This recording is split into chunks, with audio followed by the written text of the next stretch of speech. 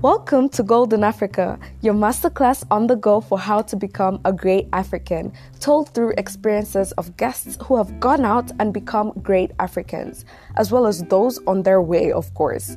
To keep things colorful, exciting, and inclusive, guests will be from different countries in Africa and with just as varying career paths. So, what does Golden Africa mean? Simply put, it means having goals and making them create gold for you. And that's exactly what our focus will be with each and every episode, to help you create gold with your goals. My name is Murunji Sarah, a gold African from Rwanda, and I'll be bringing you value-packed episodes every Tuesday. So stay tuned. Hello everyone, and welcome back to Golden Africa. This week's episode is heavy. Nigeria is bleeding. Our fellow Africans are being murdered, molested, robbed of their personal property and their lives by an institution that was set in place by the Nigerian government to protect Nigerians. This institution is called SARS. And from what I know, it was established in 1992 by a police commissioner back then. The squad was created as a faceless police unit that performs undercover operations against crimes associated with armed robbery, car snatching, internet fraud, and so forth. The major reason why SARS was formed was because a Nigerian army colonel was killed by police officers at a checkpoint in Lagos. What's crazy and baffling is the fact that SARS is literally doing just that, but to innocent Nigerian youth. And this is just crazy. This can't keep happening. This dates all the way back to 2009, when internet fraud in Nigeria was on the rise. This has been going on for over 10 years. I don't have any personal experience and I don't know too much about what is going on in Nigeria, just what I have been able to see on Twitter. This is just a little glimpse of what is actually happening in Nigeria. Nevertheless, I'm using this platform to spread awareness and contribute to the social movement so that collectively we can end SARS. In today's episode, we'll be hearing from someone who is just like you and I, a young, innocent person who, if profiled by SARS, could be seen as a potential target. The reason I'm doing this is to give you perspective on what is going on through the eyes of someone who is actually on the ground and seeing what is happening and has seen it happen for a long time. Pay attention, do the needful, and contribute your efforts towards this social movement. Hashtag end SARS, hashtag SARS must end, hashtag SARS must go, hashtag SARS must end now. Good morning, good afternoon, evening, wherever you are.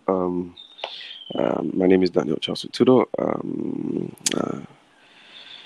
I'm a student at the African Leadership University, Kigali, Rwanda. I'm also an entrepreneur into different businesses from food to fashion and all the likes. And I'm glad to be here to be on this podcast. Thank you, Sarah, for inviting me.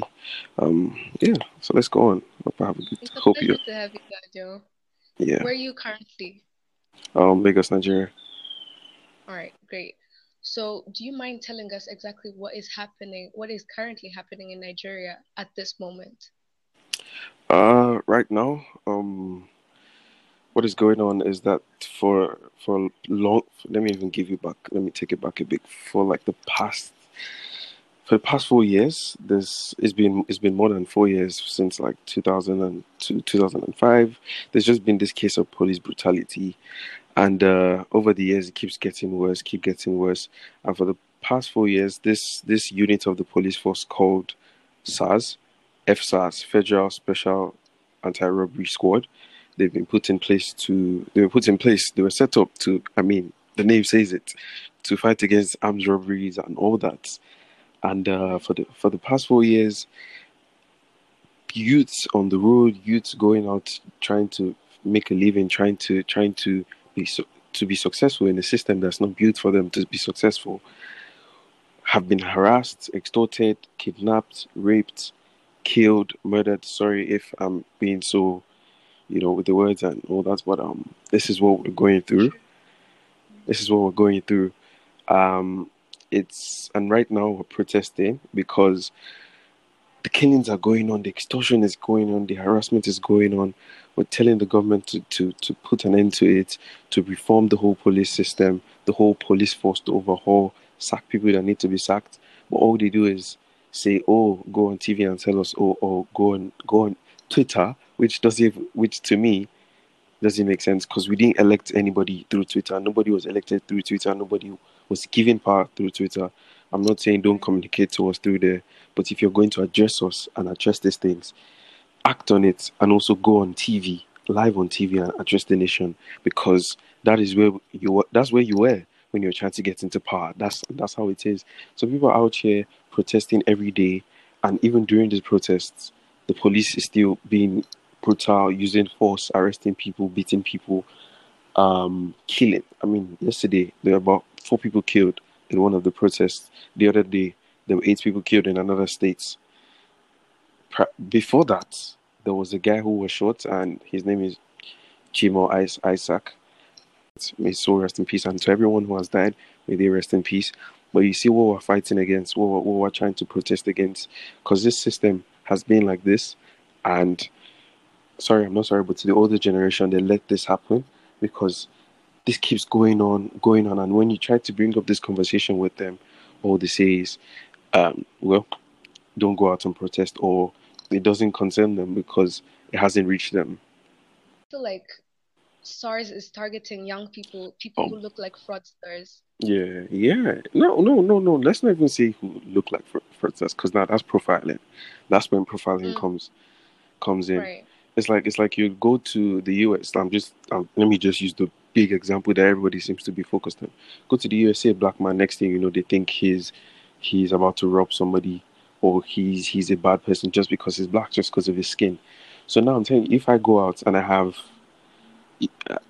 always have my twists, or my hair's full and all that, or I have an iPhone, or I have a laptop, or just because somebody has a car and they're young, they just feel, oh, you're a fraudster, or you're getting your money illegally, and then that doesn't even make sense because all of a sudden, bam, they just harass you, stop you on the road, tell you to calm down.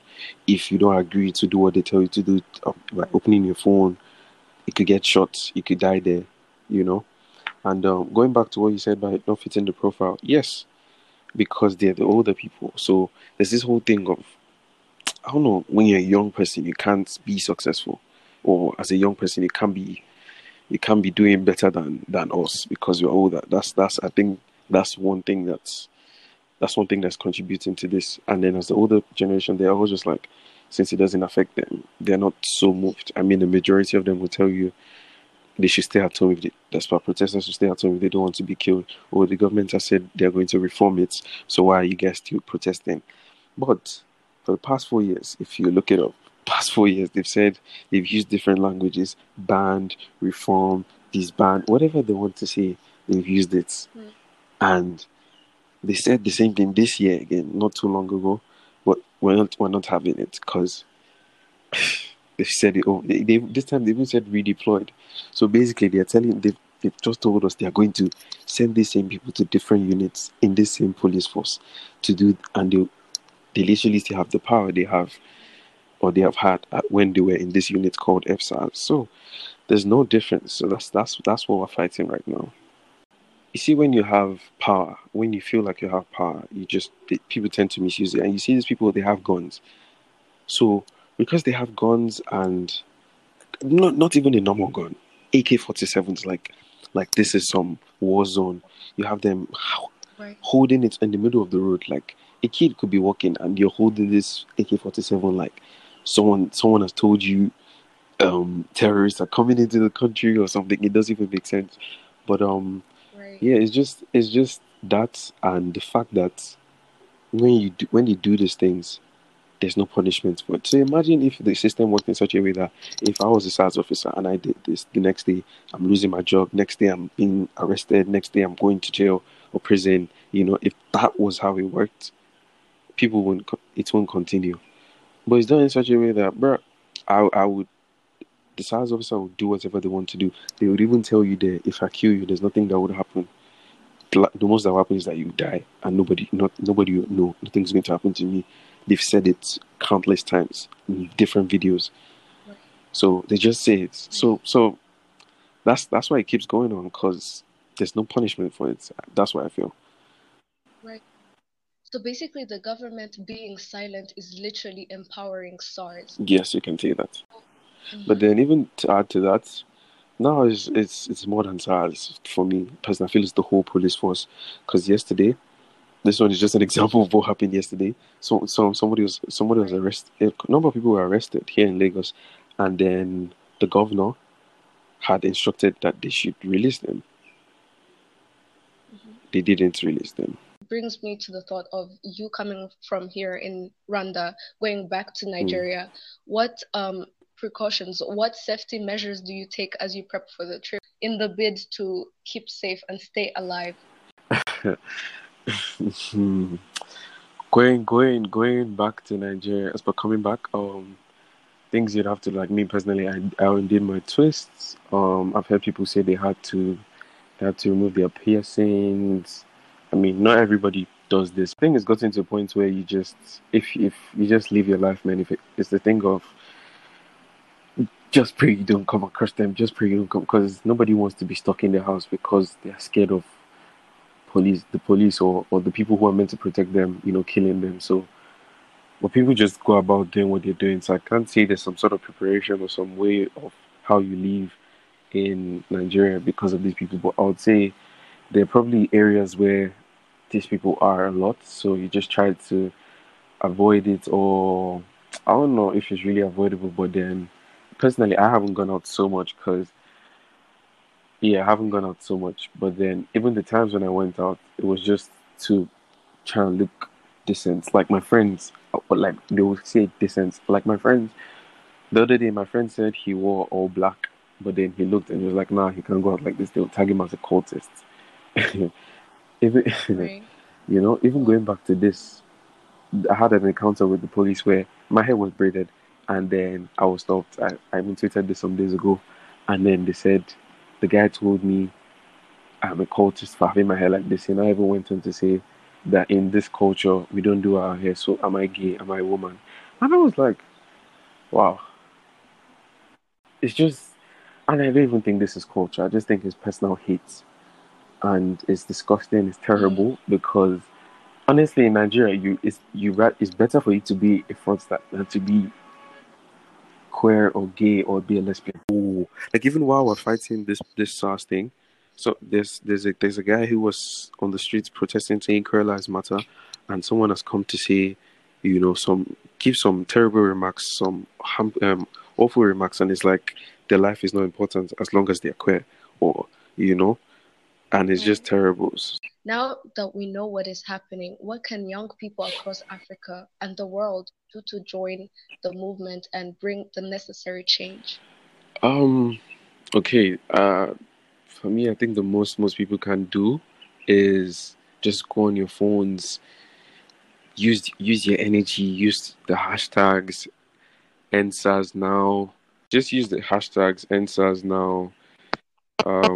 Just go online, use all the hashtag NSAS oppression, SARS must end now, all this and everything. Just do that. But then I also want to add something to that. I'm in Nigeria, but I'm in Africa, and there are different people going through different things in Africa. So I don't want to focus only on my country. Right. There's things going on in Namibia, gender-based violence. Women are being raped. Women are being harassed, kidnapped, children as well. So the hashtag for that is shut it all down. People need to do research on that. There's also a genocide going on in Congo right now. It's crazy. It's a lot. But everyone, as I said, everyone has what they're going through. As I always say, rather, everyone has what they're going through. People might not even be aware, and I hope this in some way create some awareness for people to just go online, use your energy, do what you can. If there are donations to places to donate to, but be sure, confirm that it's not a fraud, because in all this, people are still looking for ways to make money from other people the wrong way. So just contribute as much as you can. Even a tweet, a post, it matters. Just amplifying the voices of people in these different countries going through different things. Yeah, that's all. We thank Daniel for giving us this much needed perspective on what is going on in Nigeria and what the rest of us Africans can do to amplify what is happening and push the movement forward. We must end SARS. Your voice is a powerful tool. You must use it to protect prosperity. Let this be your motivation and reason. Nigerians seem to be fighting this fight on their own. Join them. Join the movement. Together we win. Together we shall prosper. Don't stay silent at a time when Nigeria so desperately needs you. Africa needs you. The root problem of all this is unknown. Why is the Nigerian government so protective of this criminal institution? SARS have raped, killed, stolen from innocent citizens, yet still the government has their back.